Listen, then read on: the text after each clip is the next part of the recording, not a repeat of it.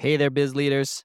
Before we get into this week's episode, I'd like to let you know that as we head into the new year, I want to make sure that this show is as valuable and enjoyable for you as possible.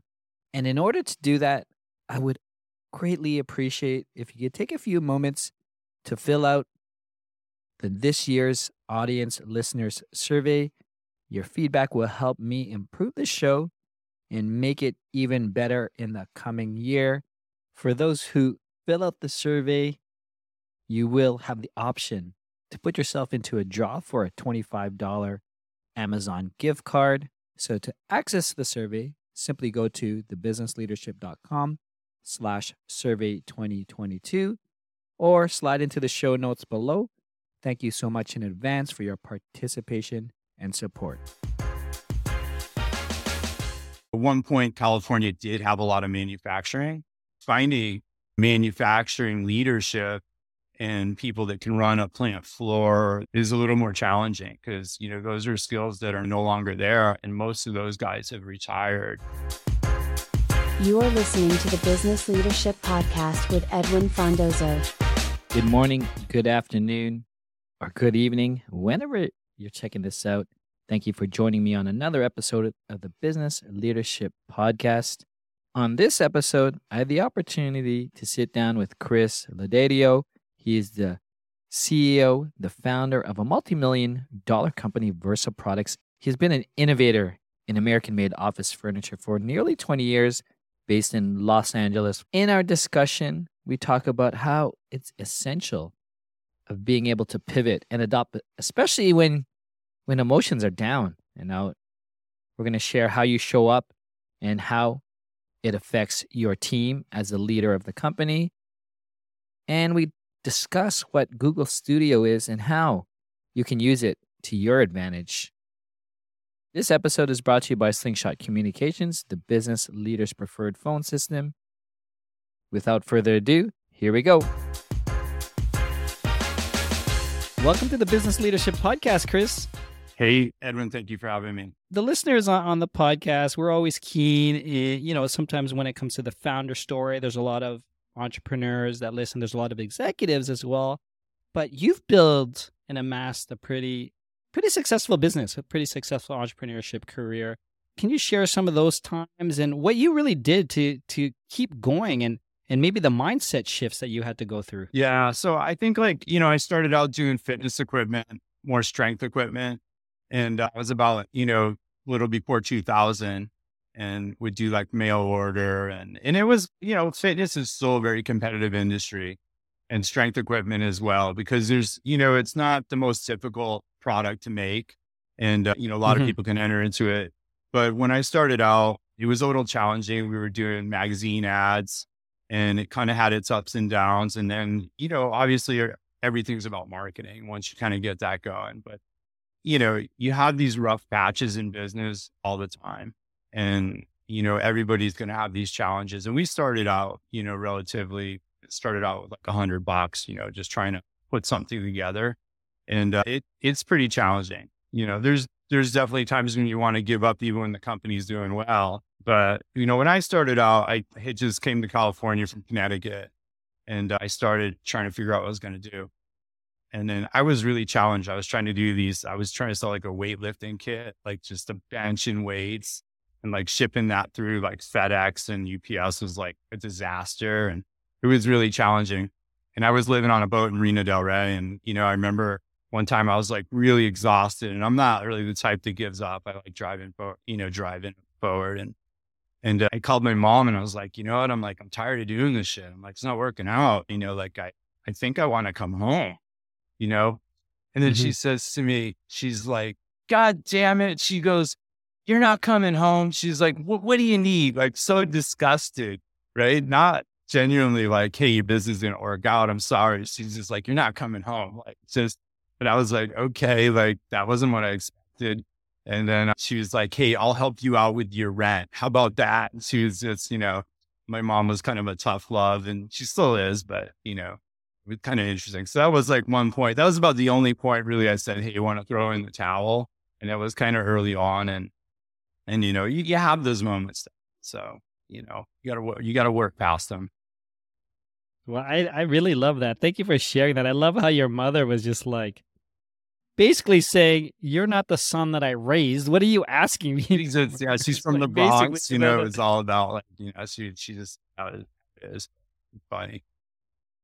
That's amazing. That's a great story, and I guess that from that point on, I guess in terms of for you, just that point where you're like, I'm ready to give up, but your mom's like, not even letting you give. Yeah, no, Basically, I right? don't know what her plan was. Like, legitimately, she probably didn't want me in the house. And the first business I started, like, she was like, just get out, like, get all this stuff out of here. And I had some trucks, and I remember I destroyed the driveway trying to park my truck, my first business, in the driveway, and it was too heavy and sunk the driveway. My dad was furious, and I think they were like, okay, don't bring your shit show home here. So I don't know what it was. No, that's great. That's great. So you started, leading this business when it comes to like fitness equipment. So tell me how you got to like, I guess, building more different furniture and getting into that space with Versa. Yeah. So with Versa, obviously started in 2000, so that's the beginning of the internet. That's the beginning of computer and software and Microsoft and Apple. And I was doing fitness equipment, and I was having success with that. We were doing a multi-gym. We had our marketing down. And then, I really wanted to be part of that computer movement, but I didn't know how to program computers. I didn't understand how to make a computer.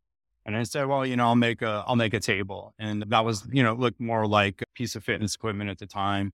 But we got into it that way. And then as the internet was evolving, this is the ultimate medium to sell anything.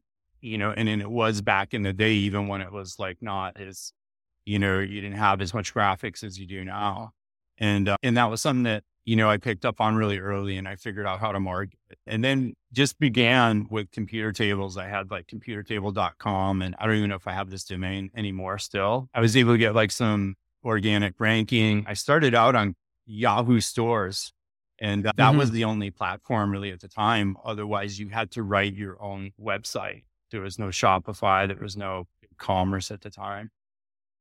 So that's kind of how I started out, but always listening to the customer. And, I'd do graphic images and put them up in magazine ads.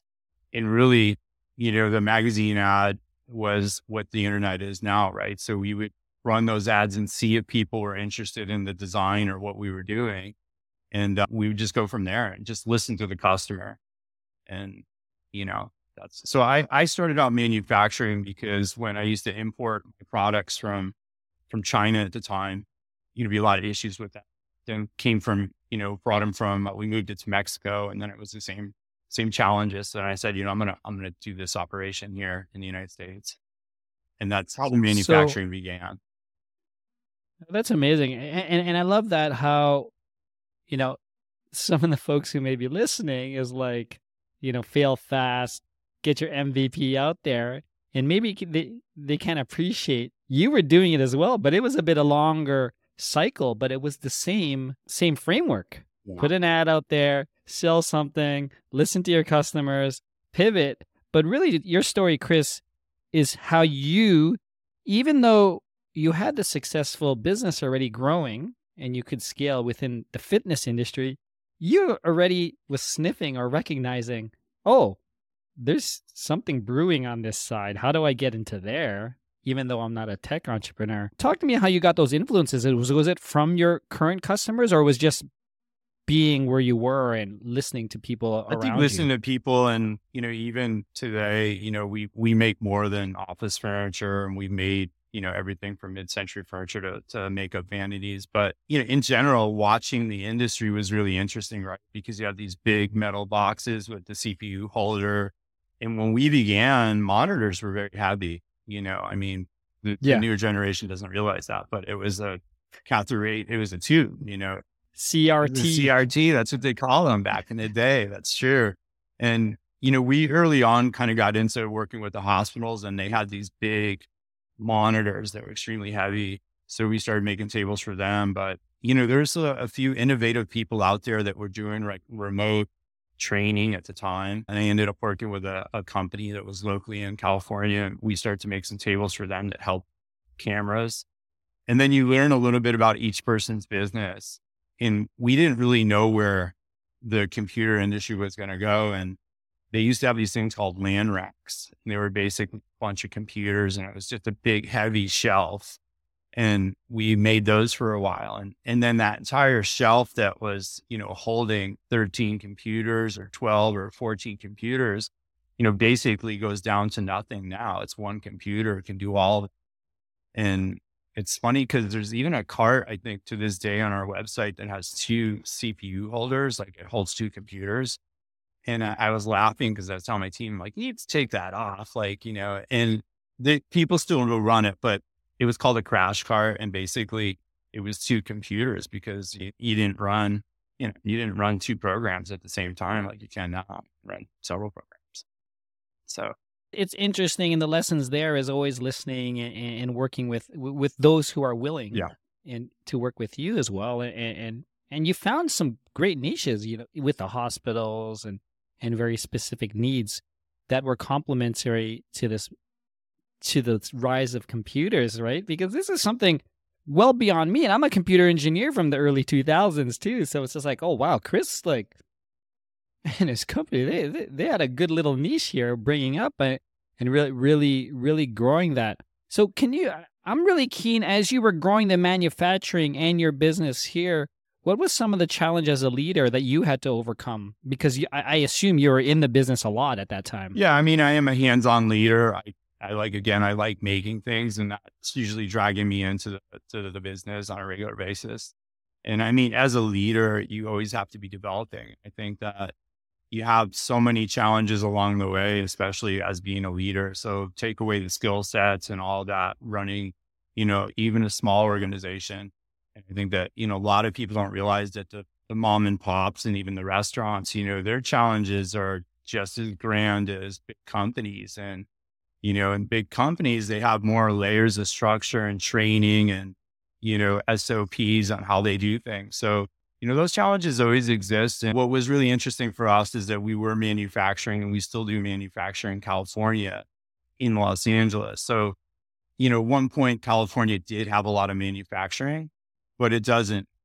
And a lot of products are just imported in. So finding, manufacturing leadership and people that can run a plant floor, they can, run a bunch of welders and, people making things is a little more challenging because, those are skills that are not, no longer there. And most of those guys have retired. So those leadership guys have retired. And then typically the ones that are around, they're going to be with like an aerospace company getting paid a lot of money, And so those are the bigger challenges, is finding these people that have the skills to go ahead and run a CNC router or, program a laser. And at that time, it was more challenging for us. Yeah, because I guess I assume if manufacturing was not so prevalent there's only just the small moms and pop CNC shops that are around, and they may not have that leadership in-house. So how did you guys grow that leadership or that know-how? Was it from the ground up, or did you guys got to get out and really headhunt? Yeah, so we did grow it from the ground up. I mean, early on when I was trying to learn how to manufacture, there is school, like there's great engineering schools like, USC and UCLA, Cal Poly, they have great programs, but, no one shows you how to make a product, right? No one's like, hey, here's the recipe. I mean, now you can go on YouTube and see just about how to make anything, but, at that time, there really wasn't anything. And a lot of times I was interviewing people and learning from those interviews, reading the resumes. And this is what, I tell any small business or even a developed business, right? Is that, run a good ad to bring in someone. And at certain times I would run the ad knowing that I didn't have the money to hire the person, but I wanted to, talk to them, learn, and then go, okay, this is the person I'm going to hire when, I can pay that salary. And this is one of the best ways to learn, in my opinion, because, each time you read a resume, you're seeing where they work, what they did, and providing they're, transparent and honest on their resume, you can learn a lot from what's happening just by reading that resume and then either, hey, getting on the phone or meeting them. And that was one of the ways we actually learned. And then as you, develop more, another place you learn is your suppliers. So your reps that bring you material, I used to not tell the supplier like what our brand name was because they're always talking. Like the rep will come in and be like, yeah, well, we sell to so-and-so over here and they did 1,000 units of this and they sold it to this one. And they're pretty much got like your entire business is out there, like gossip wise, but you learn a lot from them because they'll tell you like, hey, this is how our customer uses this material or they use this machine. So these are really great places for people to learn and develop their teams at any size company. Hey there, biz leaders. Hope you're enjoying this episode. Before we get back, I'd like to let you know that as we head into the new year, I want to make sure that this show is as valuable and enjoyable for you as possible. And in order to do that, I would greatly appreciate if you could take a few moments to fill out this year's audience listeners survey.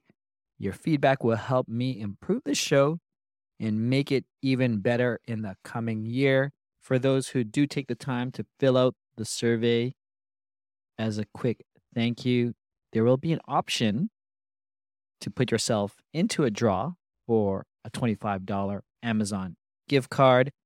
I got 5 of these to give out. So to access the survey, simply go to thebusinessleadership.com/survey 2022 or slide into the show notes below. Thank you so much in advance for your participation and support. Yeah, I love the business intelligence and the resourcefulness as well, right? Because and you're right. I over 10 years ago, I did technical recruiting as well, and you really learn a lot about someone's skill set by talking with them. Yeah. Right. And if you understand business or the way you grow a business, you'd be like, oh, I understand where this person could actually fit within a team, and what makes them good is where they came from as well, and maybe some of the brands or the companies that they worked with as well. That's I love how you guys did that and really run ads to really understand yourselves inside out. I want to touch base, I guess, when it comes to I'm an engineer as well, but I learned that your organizations, you get interns from local colleges, to work in the factory and really to make a point, which I thought was really interesting because it reminded me when I was an engineer that you guys have 3 female engineers now, because when I was in engineering, and I think it's changed now, but at least in computer engineering 20 years ago, there was literally like 3 or 5 women in the whole the whole classroom. So I'd love you to share about how is that like and how it's changing your culture as well. Well, amazing engineers, they're everywhere and you have to develop them, but it is a lot more exciting to have a lot more female engineers going in. They're going in, they're getting industrial engineering degrees, they're getting mechanical engineering degrees. And typically we always have maybe 3, maybe 4 female engineers, and their skill set is the same. It all depends, because what I do notice with like engineers is that, like accountants, they'll try to figure out where they want to be in a company or an industry. So, like accountants, like intern accountants will go work at the big 5, and then they'll figure out what they want to do, or they'll come to a company like ours and work for a while. And then they'll be like, yeah, I want to be, working in this type of industry. And it's the same thing with engineers. But, we have a lot of I'm working with an engineer right now, and she's doing a great job and with design, and, and I'll give the direction, and hopefully they can come up with a little bit of design as well. And that's always exciting. But yeah, we've had some really great people come through the company and even move on to do amazing things. And one of my engineers, which I absolutely still love, she's amazing. She went on to like building houses, and she does phenomenally well doing that. She applied her skill there and does real estate with her husband, and they're crushing it. Yeah, it's always interesting to get new, diverse people within the organization. It helps the culture grow. It helps get different skill sets or different knowledge, even for those who are in there, because internships come and go as well. One thing I want to mention, I wanted to ask you, Chris, that I read about. There's this program that basically you provide employees with transportation to and from work. It's basically an employee courtesy car. Can you tell me how you came up with that? Yeah, so that was pretty much 2013 for about 3 or 4 years, and I had picked up a Prius. Toyota Prius. And basically the idea is that, this is one of the big challenges for people, right? When they have their car breaks down, it's a challenge. They're going to go drop the car off. And I was like, let's just have a company car. I talked to the insurance company. I'm like, hey, look. And then we had made it like with the company logo on it, and we had like branding on it. And it had said on it, this company courtesy car. And it was really effective because the idea was that anybody in the company, didn't matter whether they came from the office or the factory, they could go ahead and use this car for, 2 or 3 days or whatever they needed to go ahead and get their car fixed and get their transportation. It was a good program. It lasted a long time, and it was well used. And we had one person in our marketing department. It was a girl, and she was going to she's buying a car, and she was using it for a while, like 2 or 3 weeks, I think. And like the day before her new car came in, she totaled that one. And I was like, okay, I'm like, maybe it's the end of the program. And, I was like, all right, I think we made more money from the insurance company on it than what we paid for it. And I was like, okay, it was good. But I would do it again with a Tesla, maybe. Yeah, for sure. I mean, to me, and what I hear as well is it's one of those small company initiatives where you give this benefit, this perk that allows, the people in the organization to talk about their company, right? It's like, look at this car I got from Versa to use for a couple of days. Like, that's like people in LinkedIn posting like their welcome kit when they start somewhere, right? Yeah, but like always good. Yeah, look what we do. We got a car to use. Like, we got the newest Tesla to use, right? I mean, that's a great initiative. Like it's something like I would encourage for sure for you guys to continue if it was something of value still, right? Think about it. I mean, I think Teslas are hard to get right now, so maybe we'll put them on the list. 100%. I guess for me in the business leadership community, understanding where you came from, Chris, all the different challenges you had as a business leader, as an entrepreneur, as in growing. I'm curious if you could share what maybe some of the challenges or some of the things that you're personally working on to continually to grow as a business leader. So as a business leader, I think no matter who you're looking at, you continually have to be learning. And, I'm going to do audiobooks like once a week. I'm going to do an audiobook. And then communication's key, right? Because as a leader, if your communication is not good, you can easily disengage your team members, and, you have times where they're watching your facial expressions and they're like, he said this. And you're like, well, I don't think I said that, but like your expression may have it. And, it doesn't, again, and it's not just a small business thing. It's like communication has to be on point every day.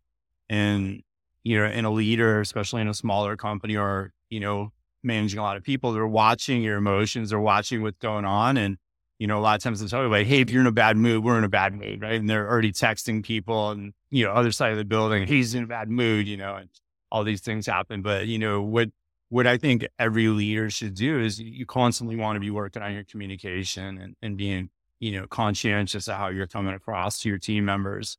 And it's challenging. Some days you got, bombs going off and things happening and you go one right after another and you're, you got to really reach down and try to like keep your composure. And, these are things in smaller businesses too that do arise, but always looking for books and reading them. Awesome. 100%. And I love how you have the goal of one audio book per week. So when are you listening to your audiobooks, by the way? Right now I'm listening to the 12-week year. And I really like this because it's really saying, hey, don't annualize your goals and, really break it up into 12 weeks. So I'm halfway through that book. And I think that that's a good read for some of the people out there.